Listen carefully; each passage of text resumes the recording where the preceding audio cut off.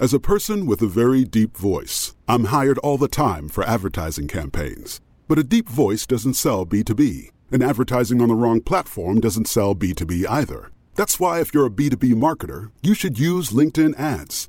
LinkedIn has the targeting capabilities to help you reach the world's largest professional audience. That's right, over 70 million decision makers all in one place. All the big wigs, then medium wigs, also small wigs who are on the path to becoming big wigs. Okay, that's enough about wigs. LinkedIn ads allows you to focus on getting your B2B message to the right people. So, does that mean you should use ads on LinkedIn instead of hiring me, the man with the deepest voice in the world? Yes. Yes, it does. Get started today and see why LinkedIn is the place to be to be. We'll even give you a $100 credit on your next campaign. Go to linkedin.com/MPN to claim your credit. That's linkedin.com/MPN. Terms and conditions apply. You may know you're listening to this show along the Marketing Podcast Network, but did you know there are other great shows on MPN to help your business? Christy Heiler hosts a fantastic podcast called Own It. Christy, tell us more about the show. Own It is all about celebrating women and non-binary advertising agency owners. We talk about buying out of the Boys Club of Advertising because less than 1% of ad agencies are owned by women. And where can people subscribe? You can find the podcast at untilyouownit.com. We're also on the Marketing Podcast Network at marketingpodcast.net. And of course, you can subscribe wherever you get your podcasts. You heard her. Go subscribe.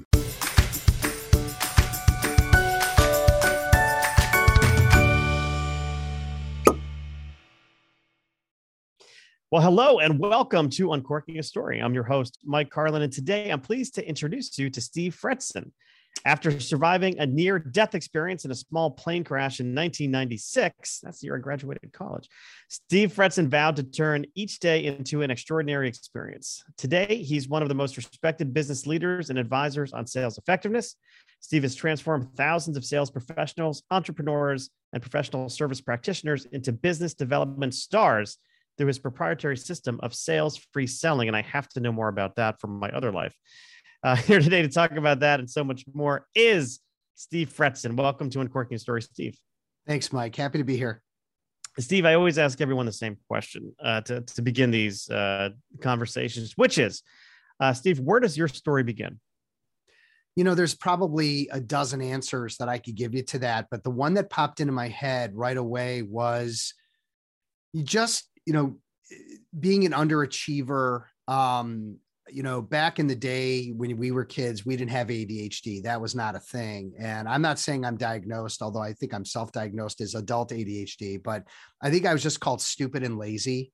And that was kind of like my childhood. I don't know if you, but my father's a very hardworking lawyer who overachieved, grew up in the projects, had to claw and save and work hard to get everything that he achieved in his life. A total self-starter. And he kept asking me the same question in junior high and high school and even through college.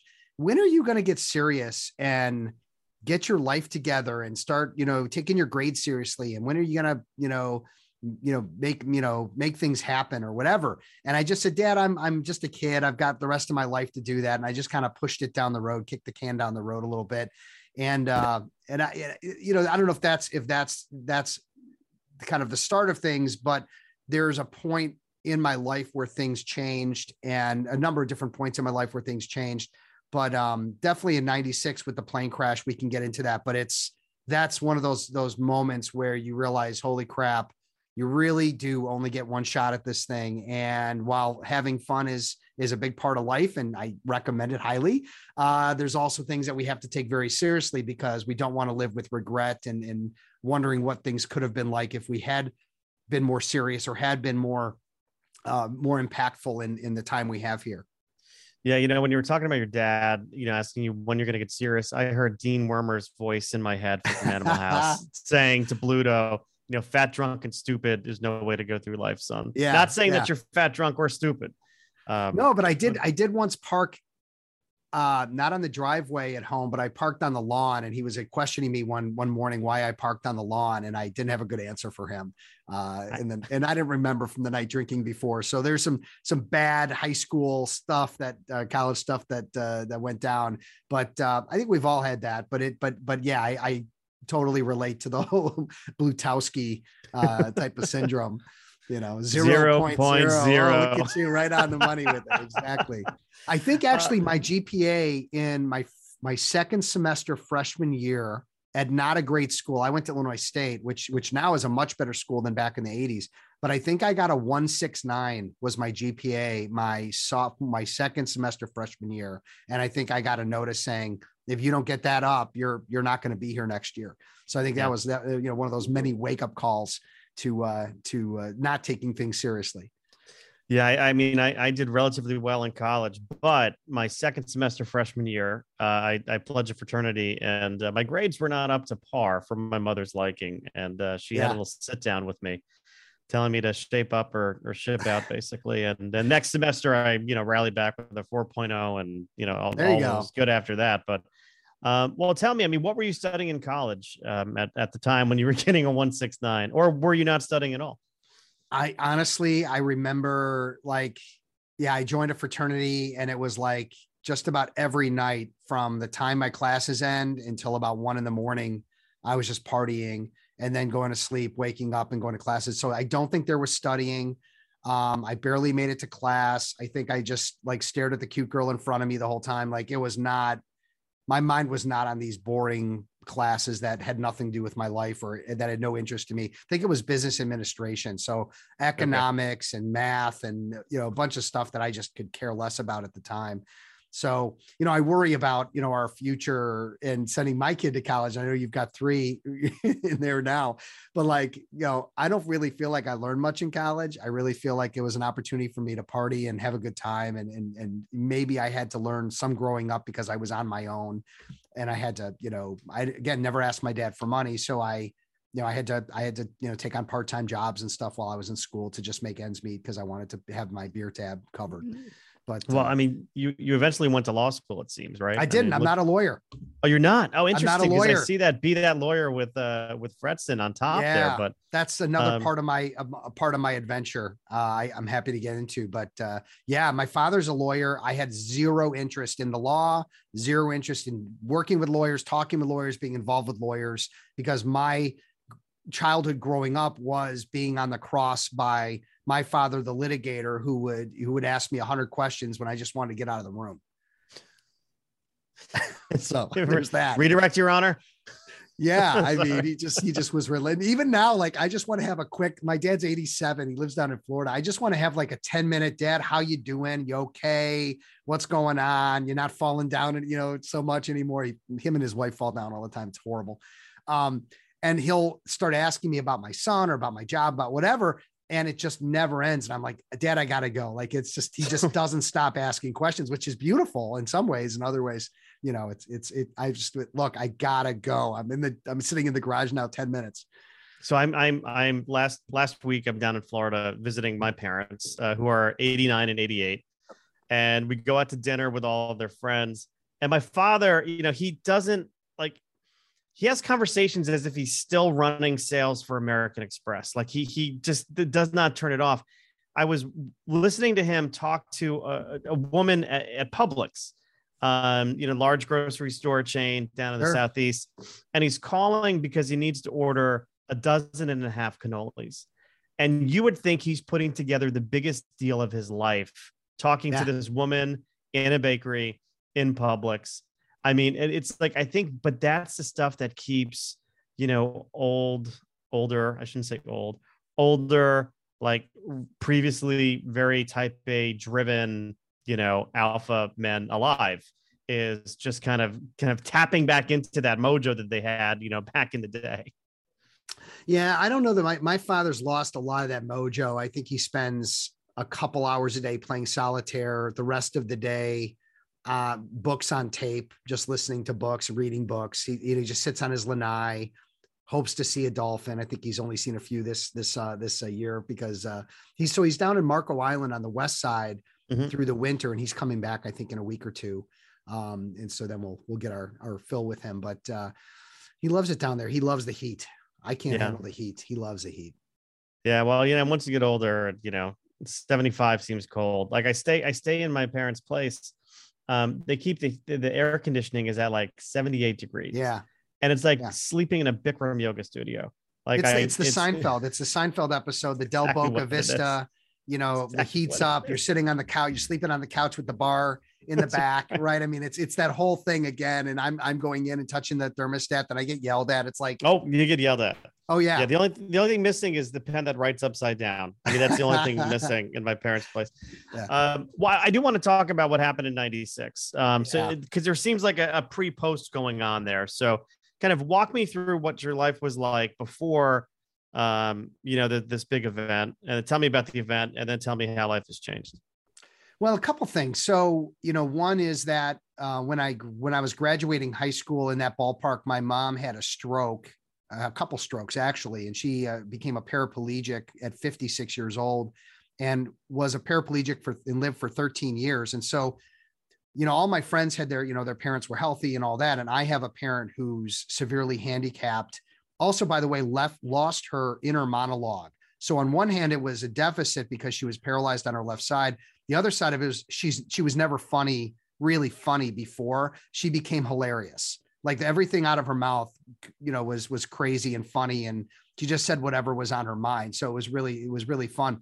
But it was an opportunity for me to have to grow up and deal with an elderly, sick, handicapped parent or woman with a disability is the more official way to say it. But that was kind of a step in my growth, dealing with that. And I think I handled that really well. I think my father and even my sister would agree. Like I really stepped up and took care of her and learned how to take care of somebody and take things a little more serious. But in '96, I had a very serious girlfriend. She had just moved in, and I had a friend who was a sophisticated pilot who did flight instructor and all that. Flew up to Eagle River, Wisconsin. And I was in a sales job at the time, doing some basic level sales stuff. And it was me and my girlfriend, him and his fiance, and another couple guys flew up there, had like the best 2 days of our lives. I mean, jet skiing, water skiing, just, romantic. I mean, it was the whole package. And coming back, we flew out at night, and it was on a plane that this pilot had very little experience in, but, again, flight instructor, pretty sophisticated pilot. And we lost our engine coming back, that sputtering noise that you never want to hear, right? When you're 5,000 feet in the air, you never want to hear anything like a sputtering noise. That's like the sound that, your heart just sinks into your stomach. Well, that happened.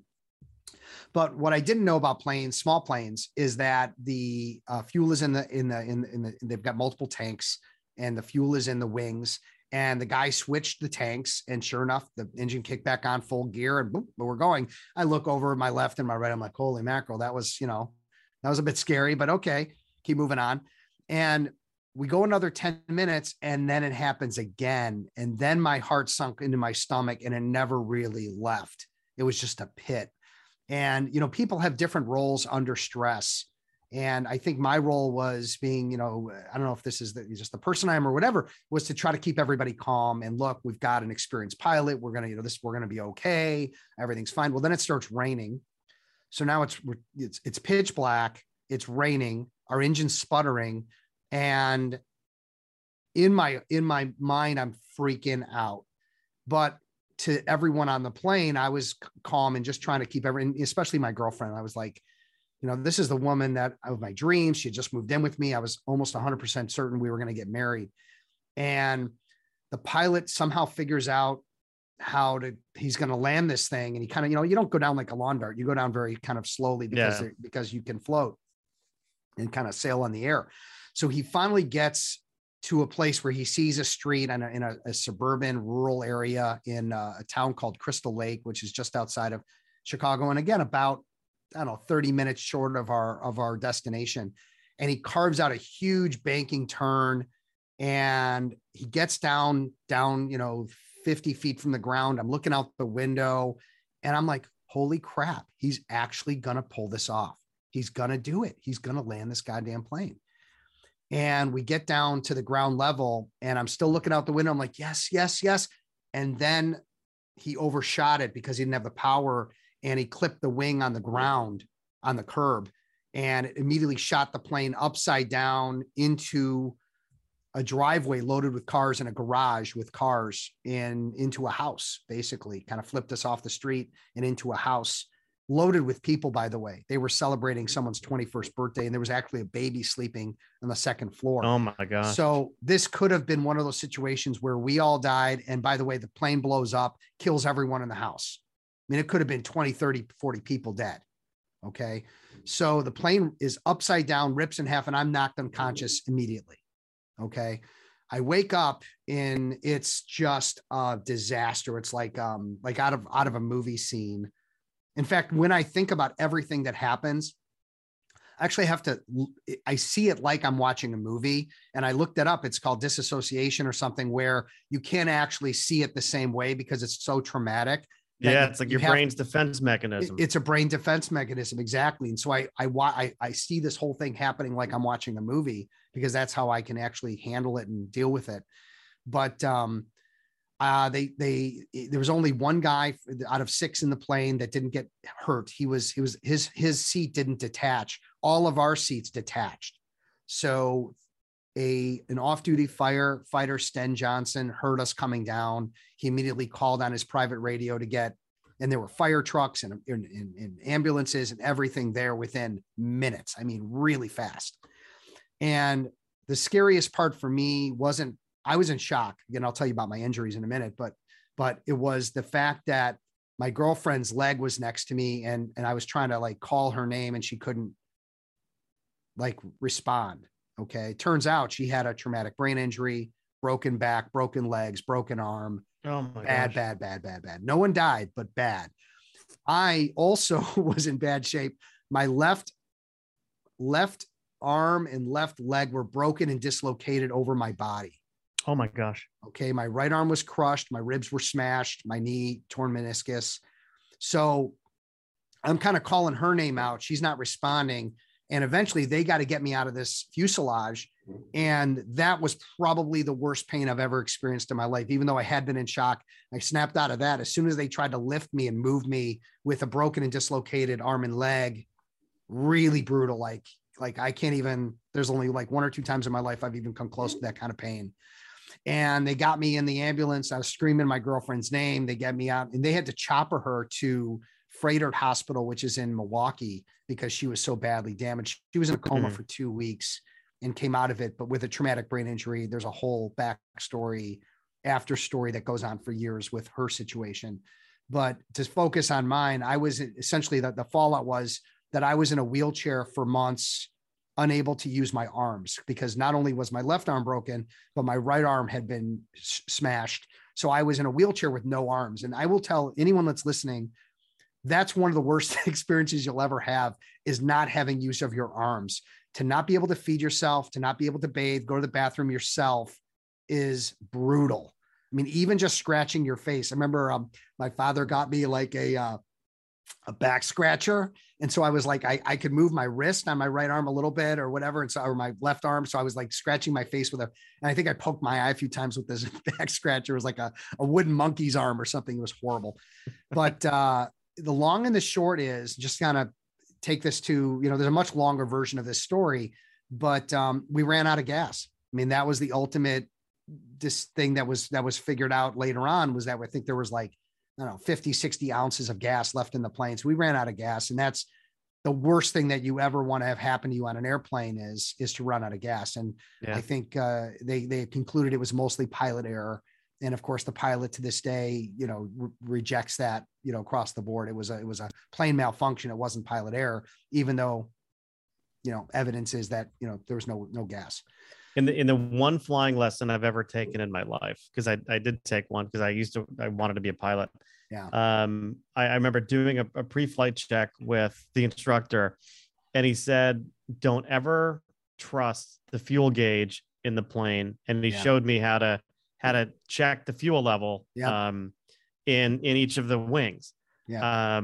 And that's one thing I've never forgotten. But I mean, if I'm wondering though, I mean, if it weren't running out of gas and you crash, I mean, that could have exploded because of the fuel that was left in the tanks. I mean, you're probably lucky that there was no gas in when you came But honestly, if there had been gas, we would have made it to our destination without fail. So I think, fair enough. But then the other weird sort of surreal thing is, like, my life took such a dramatic turn on so many levels. Surviving that, having that happen, surviving my life is so very different. Whether it's the wife and son that I have is different than if I had married this other girl that I was in the plane with. I stayed with her for 2 years after, hoping that she would recover. And I was trying to be that supportive boyfriend, but quite frankly, she hit a plateau as people do with brain injuries. And here's the wildest part. Here's my girlfriend with a traumatic brain injury. And then my mom has brain damage from her stroke. And so I'm dealing with the two women in my life, both with difficult situations. Now, do you want me to bring this full circle around my mom? Absolutely. Something funny. All right. So remember I mentioned my mom had no inner monologue. Okay.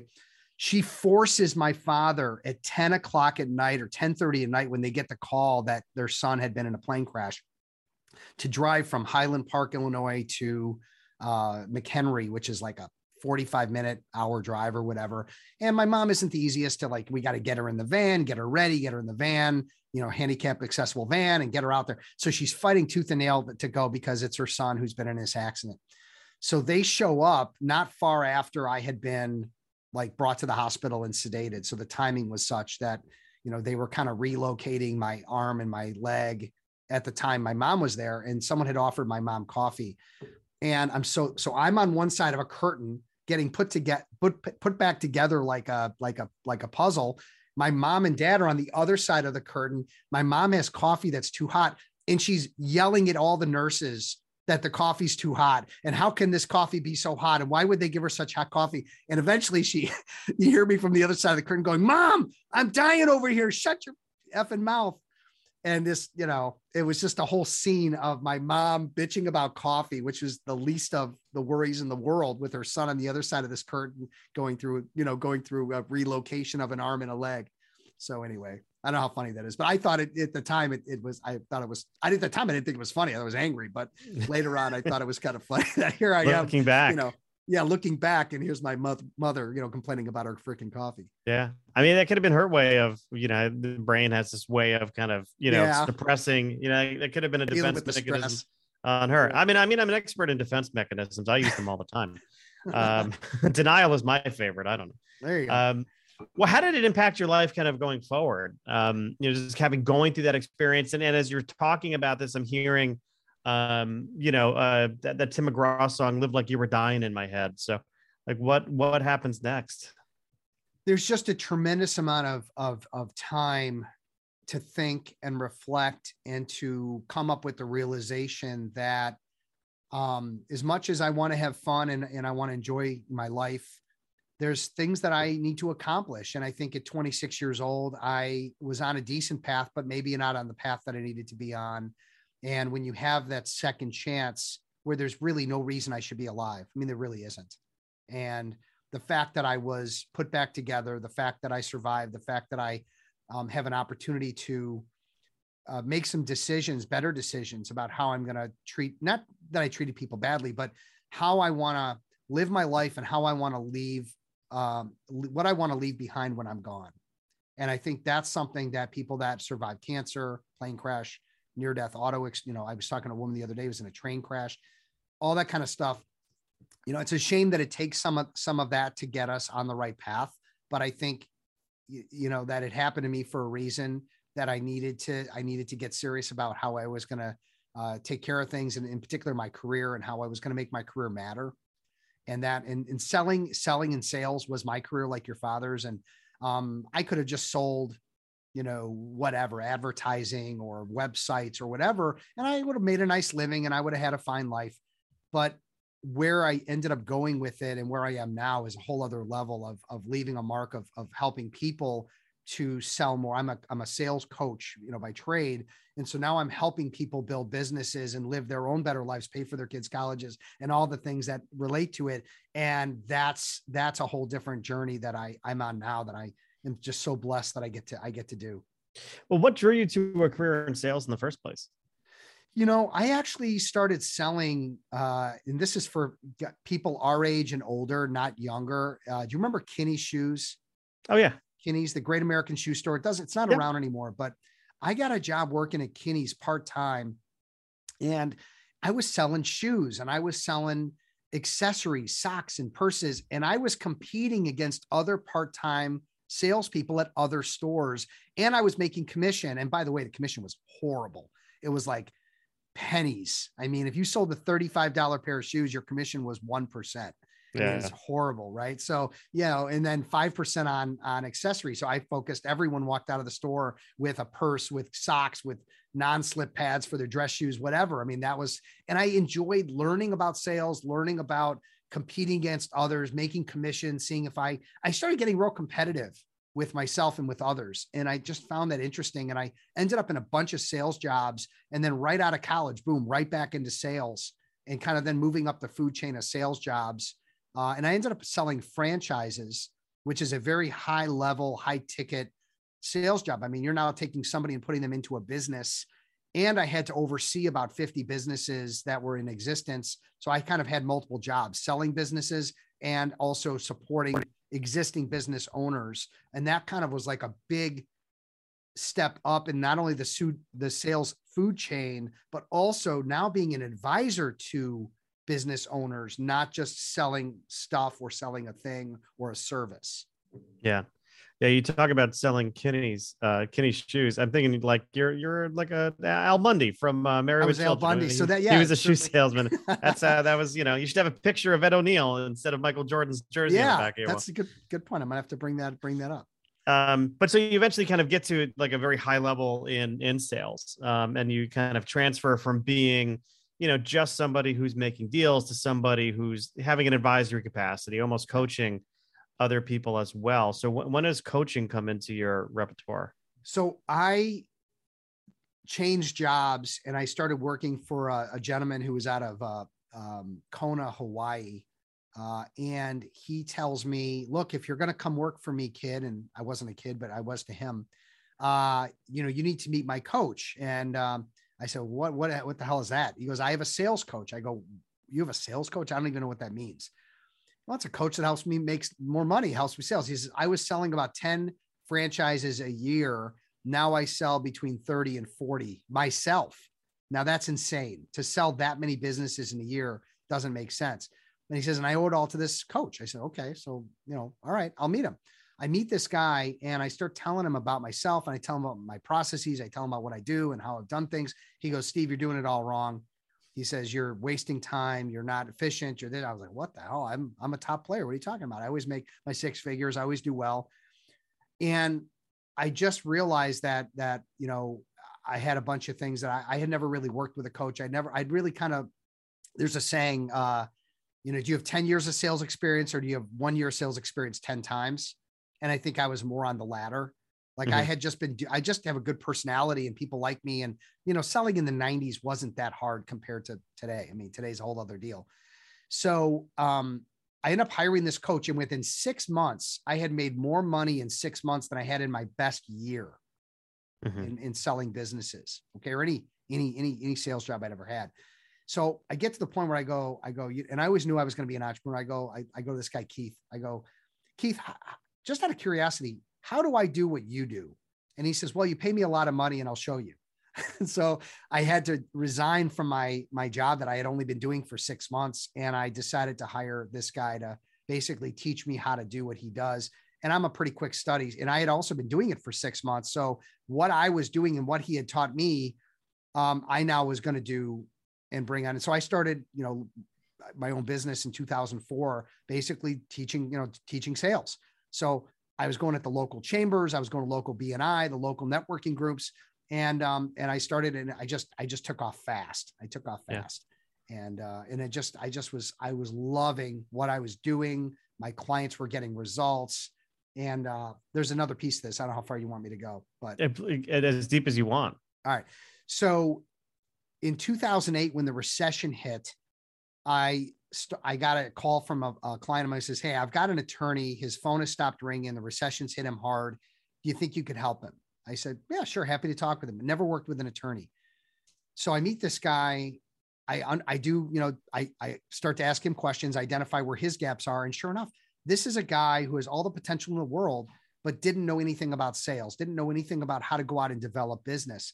Well, guess what? I learned that no lawyer does. No lawyer, my father included. My father had plenty of business, but it was because he was good. And he plopped himself down in the 70s, 80s, and 90s around other people that knew he was good, knew he was smart. So lawyers never learn business development or sales, whatever we want to call it, marketing, in law school. They don't learn it at the law firm level. So where do they learn it? They don't. They don't learn it. They figure it out on their own. They wing it. They get lucky. They work harder than anybody to build a book. And that's why there's so few rainmakers. And those rainmakers are the ones that feed all the other lawyers. Okay. So in 2008, I started working with a lawyer, then two, then three, then a firm, then another. Within a year and a half, 85% of my total business was working with lawyers and law firms. Mm-hmm. And here I am teaching them how to specialize, teaching them how to sell, how to go out and build business. And I said, you know what? I better take a taste of my own medicine. I'm going to specialize in working with lawyers and law firms, and I'm going to push my chips in. I'm going to change the name of my company, and I'm just going to focus on this. I would rather be a big player in a smaller field than a nobody or a small player in a big field like sales training. Lots and lots of sales trainers out there. So just a few things with that story. I think it's fantastic. Number one is, you had to take that risk early on to leave, this very lucrative job. I mean, you mentioned making, a full year within 6 months, kind of beating like your best year within 6 months. But that, in order to kind of follow up on that, you had to kind of walk away from something that seemed to be very lucrative. So back in those, just going back into the past for a minute, what was going on in your personal life at the time? Were you married? Did you have a supportive partner making that decision? I mean, I really need to know. You won't believe this. I am about to get married. Okay. I quit this job. We sell our homes, we buy a home, we're getting married, like everything within 6 months of that decision. And my fiance at the time, Lisa, now wife, is a teacher. She's very risk averse. She's like, not me. Now I'm not like a big risk taker, although, I have taken risks. I really felt so strongly and so passionate about this being a risk, but knowing that I was confident that with the sales model that I was learning from this coach, the success I had doing what I was doing, the background I have in coaching business owners on how to grow their businesses, that I could pull this off. And that just the stars were aligning for me like never before. And I was willing to take the risk. And the first person I ever sat down with was a realtor named Evan. And he was my first client. The second person I sat down with to talk about his business was a printer. He's in the printing business. He became my second client. So I make this decision. I get into this business and I'm bringing home checks from the first meeting, the second meeting, the third meeting. My wife's like, okay, so here's a guy who goes out, meets with people, goes to these networking events, sits down with people, and he's already locking up deals. I'm not too worried. Yeah. And by the way, she's like totally secure in her teaching job, tenured teacher and everything. So, the risk was there, but it was more her nervousness than mine. Yeah. And the second part, and we already touched on it, was kind of building a niche for yourself, kind of finding this, group of people who have, not very good at sales, lawyers, and then kind of focusing on them. How did that decision impact your life? It simplified things. Before that, I didn't mention this, but I was running a recruiting business. I was running an executive coaching business. I had a tech startup, a networking website that I had created and been in marketing. I was running a networking association. I mean, I was spinning my wheels doing a ton of things. And I just decided to just drop it, sell it, get rid of it, and just focus. And even since then, now that I've been doing this for like 14 years, specifically with attorneys, I continue to refine and get more focused. Like, for example, I only have 2 programs for lawyers. I have a MBA style coaching and training program, and I run peer advisory groups similar to Vistage, which is like a CEO roundtable, but I do that for lawyers. If someone doesn't fit into those 2 buckets, I don't even work with law firms anymore, only individual attorneys. If someone doesn't fit into those 2 buckets, then I send them off to other coaches and other people I know that can help them with other stuff. So, I mean, part of specializing And part of running a business is knowing what you like, what you're best at doing, and staying focused. That doesn't mean you can't try new things. It doesn't mean you can't test the waters on stuff, but I'm like a feather on the wind. I'm an entrepreneur, like Serial. Like I want to do this. And it always comes back to, Steve, what do you love to do? What are you best at doing? What's your superpower? And if you stay with that and you love it and enjoy it and you see results and other people's results, it makes a big difference.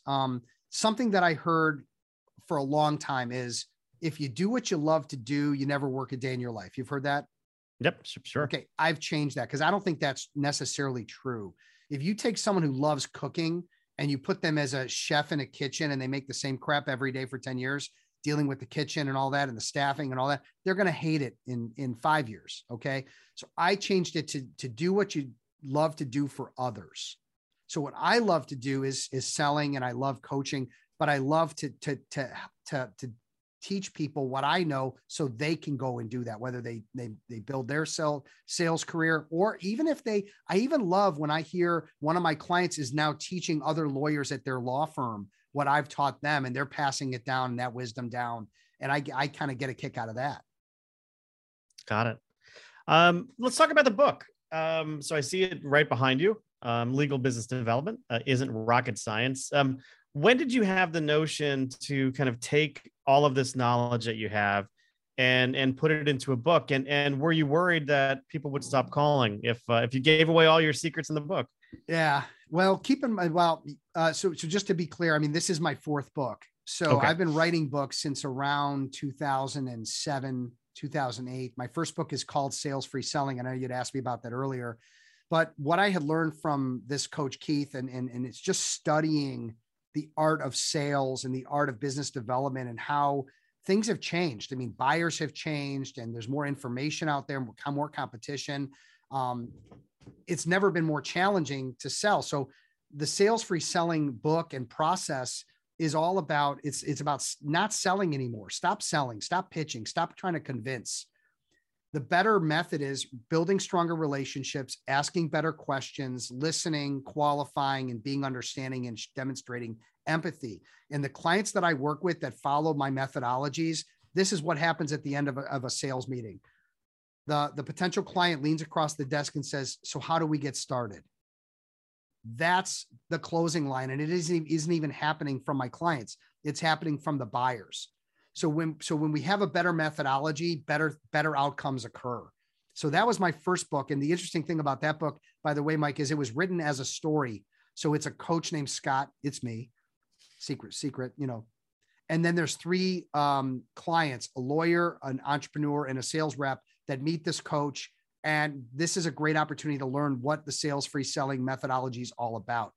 The second book is on networking, because I'm been a networking guy and guru for a long time. The third book was The Ambitious Attorney. And then the more recent one is The Legal Business Development Isn't Rocket Science. So I've been building content for so many years, and I just love writing articles. I love sharing ideas, telling stories, using analogies, fishing with my son all the time. How can I relate that fishing experience that we had on the boat to business development? How can I, take the plane crash and relate that to business development or time management, those kinds of things. And so that's kind of what my writing is all about. And I know that there's a lot of tips and giveaways. I think that was my dad, the lawyer's first comment to me is, "You're giving it all away. How are you going to get any business if you're giving it all away?" Right. And I was like, you have no clue. This is all starter stuff. I mean, coaching and training and advisory, there's so much that goes into it beyond a book. That's like saying, "Hey, I bought a book on golf and now I'm on the pro tour." Is that how that works? Fair enough. Not at all. That never works.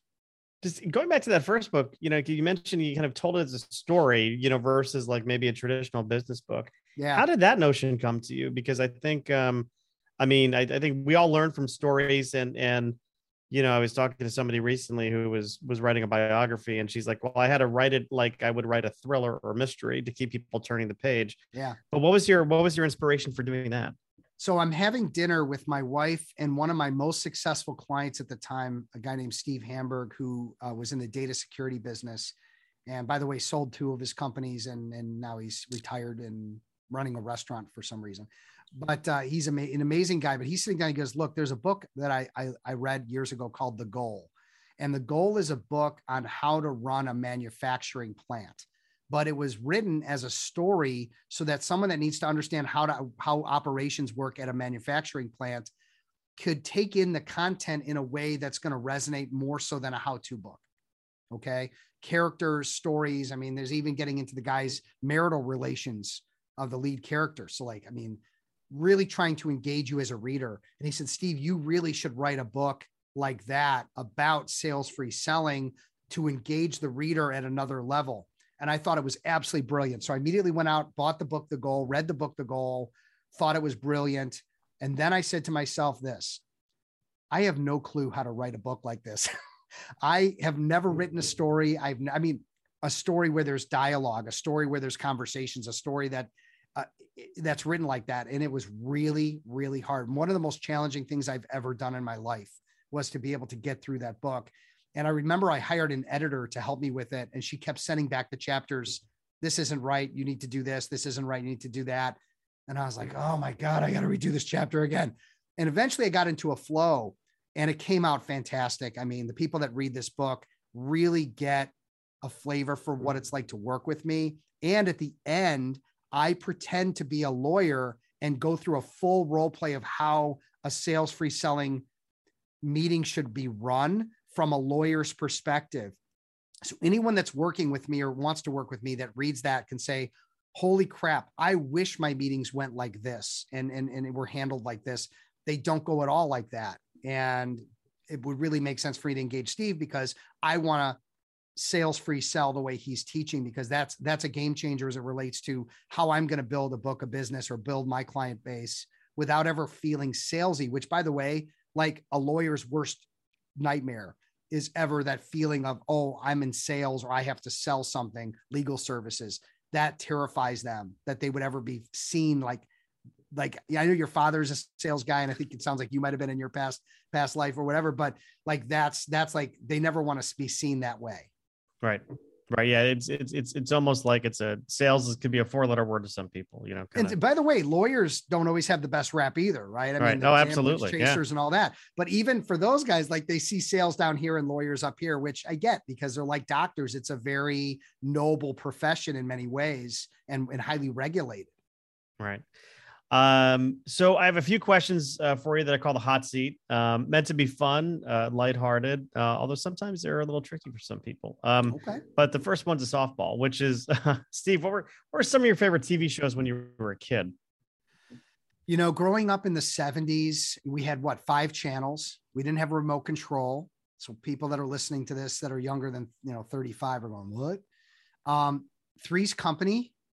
Remember, I mean, that Such was a great show. Hilarious to me. I loved MASH.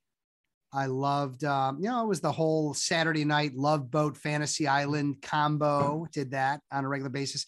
And quite frankly, the Super Friends. I loved cartoons. Oh, yeah. And you can imagine my father, the lawyer, walking in, watching cartoons and being, what are you, a baby? I'm 8, 10, 12 years old. He goes, what are you, 5? What are you, 3? Watching. Meanwhile, by the way, his favorite show, The Three Stooges. And then later on, Al Bundy, he loved Married with Children. So here's a guy who's telling me I'm a moron and an idiot for watching cartoons, but he loved The Three Stooges, which nothing's more moronic than that, which by the way is also funny. So much to unpack there. But first I will share. I have a twin brother. He and I would watch all the Saturday morning cartoons, Super Friends, personal favorite. Actually much better than the Justice League movie that came out a few years ago. There you go. But he used to walk in the room, my dad, when we'd be watching cartoons like G.I. Joe or something. And it'd be like, all this money I spent on your education, because he put us through Catholic school. All this money I spent on your education, and this is what you're watching. Yeah. Well, fast forward to when I have little kids. My kids are 20 now, they're triplets. But when the 3 of them, were younger, we'd go visit them down in Florida. They would watch Dora the Explorer. Like that was their thing. And my father would sit and just watch Dora the Explorer with them. And just get such a kick out of it. I'm like, oh yeah, what about all that money we spent on your education, Dad? But you mentioned Love Boat Fantasy Island. Yeah. Oh my gosh. Right. Love Boat. I mean, to this day, I my listeners are going to be sick of hearing this story, but for some reason, people always bring up Love Boat on the show. I used to play Love Boat as a kid. Like that's what we used to do in the neighborhood. Love Boat. We used to play chips, but Chips. Love chips. man, oh God. We didn't have a lot to choose shows. from. And I'm sure if you watch those shows now, you'd roll your eyes and go like, this is not quality TV. But back then, we had nothing. We had nothing else. So for us, it was the greatest thing that ever happened. Love Boat is full of Me Too moments, but we didn't call it that back then because Dr. Bricker was always chasing after the ladies on the ship, and he would lock him in his office. I'm like, oh my gosh! I mean, I started rewatching it during the pandemic, and I'm like, oh my God, this is terrible. How about this? Thinking about your favorite playlist of music, what artists would we find on some of your favorite playlists? Going back to high school and college, it was stuff like U2 and REM. And I've always loved classic rock. So anything 60s, 70s, and 80s rock, is Journey, Van Halen, Foreigner, like all that stuff is on my playlist. And then recently, like the nice thing about living today and having Pandora is that you put on music that you like, and then it shows you other music that's similar. So I've picked up on like 4, 5, 6, 10 bands, whatever, that I never would have known about, never would have enjoyed or liked had I not had Pandora. And so things like Seawolf and bands like who's another one that I like, Foster the People and Future Islands. I mean, these are bands that people could never even conceive of, independent bands that some of them that now I've got, and I can pick out the best songs. You don't have to buy an album where half the songs are terrible. You just pull into your iTunes the 4, 5, 6 that you love, right, and then you've got them on your phone, and then you make playlists in your car, whatever. But I will say this though, and as convenient as that is, there is a lost art to making a mixtape that our kids will never understand. Yeah. They'll never get it. Or they don't spend the time. I mean, I was taking a long drive up to Green Bay, Wisconsin to take my son fishing. And I made a playlist for the car that was all like, if you're sleepy, this is the music. And I played it on the way home when my son finally gave up on conversation with me, a teenager. And he just wanted to like put on his AirPods and like be left alone. And I knew that I was a little sleepy, not dangerous sleepy, and I just started singing along and tapping my foot, and the rest of the ride was cake. So very cool. The playlist worked out. My biggest win in life was when my daughter and I were going up to her college, and she put on a playlist, and it was called Music My Dad Likes on Spotify. And she got it down. I mean, she had the U2 on there. She had the Kinks. She had a lot of good stuff. Well, you've written a number of books here. So I'm curious, when you're sitting down and you're about to start something to write, how do you feel? What emotions do you experience when you're staring at a blank piece of paper or a blank computer screen, depending on how you write? I mean, I write articles all the time, so I'm having that moment, literally every month. And what I try to do is I try to draw off of what's going on in my life at the time. So when I mentioned an article on fishing and fishing for business, and then, don't stay in the same place if things aren't working, or changing up your bait, right? And that might be changing up how you approach the market, or how your sales approach, or whatever. And so like this morning, I took a blank Word doc out, and I had a conversation with one of my clients yesterday who's got more business than he can handle. Okay. But it's causing him severe stress. His blood pressure's high. He has a heart condition and litigation. He's trying to keep the litigation to a minimum. It's high stress. And I started giving him advice, and it was advice that he had never considered the thing. And I have all this experience, right? So I started advising him. And then when I sat down with that blank sheet, even this morning, I wrote down his name at the top. I said, advice I gave Ryan. And I wrote down like 4 or 5 bullet points. Well, guess what? That's going to be the start and the middle and the end of my article, talking to a client named Ryan. Here's his problem. Here's the things I advised him on, and I'll expand on it from there. So things evolve based on my day-to-day interaction in life, dealing with clients, dealing with my son, dealing with fishing, I play a sport called platform tennis, which is big in the Midwest and the East Coast. And lessons from platform tennis that you can use to grow your book of business as a lawyer. So all these things kind of relate, and those are the most fun articles I write. Same thing for books.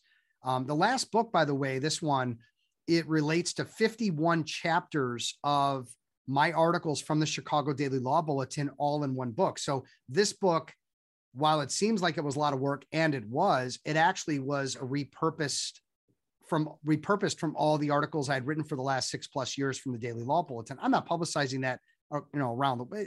Who cares? It's my best ideas in one place. Do you want it or not?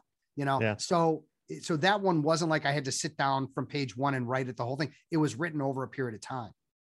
So thinking back to that first book, what's the lesson about writing a book or publishing a book that you learned the hard way, kind of the first time out of the gate? Yeah, I think probably the lesson learned is writing a book is one thing, but marketing a book and getting traction behind it. Okay, I caught you there.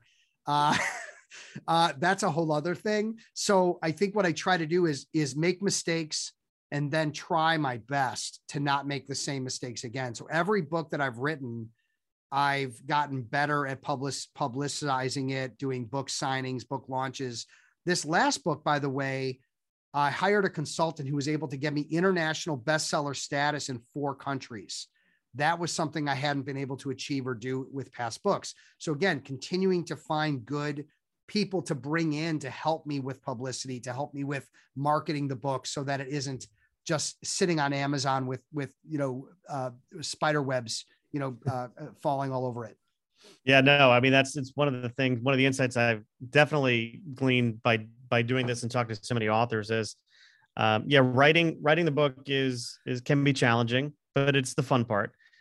Marketing it is more challenging. Publicizing it is more challenging. And like the first time out of the gate, a lot of young authors think that the writing is the hard part, but in fact, it's hey, if you want to sell this beyond friends and family, if you're more of the independently published versus having a big publisher behind you. And even if you do have a big publisher behind you, most of the marketing, you're doing yourself. That's the real tricky part. And it's a different side of the brain, especially for fiction authors who are a little bit more artistic, not really, maybe not be as business minded, kind of taking over the business reins. And I think you find, while writing is solitary, you need a team of people to help you kind of get the word out. And if you don't have that, your book is more likely than not going to sell. I mean, here's the other thing too. I'm selling books, but in a very small niche. I mean, not only are there a limited number of lawyers in the world and the country compared to if it was a book like a John Grisham or like a book that was, Good to Great, or some business book that's very universally, reviewed. I'm dealing with a very niche space. So the expectations of book sales that I'm going to become a millionaire and pay for my son's college through a book or books isn't realistic. But the value of that content, the value of being an author, the value of being able to hand out that book as a business card is so much better and bigger and broader than here's my actual business card that shows I've done nothing and written nothing or whatever. So it really makes a big difference in how you're perceived in the marketplace and how you build your credibility.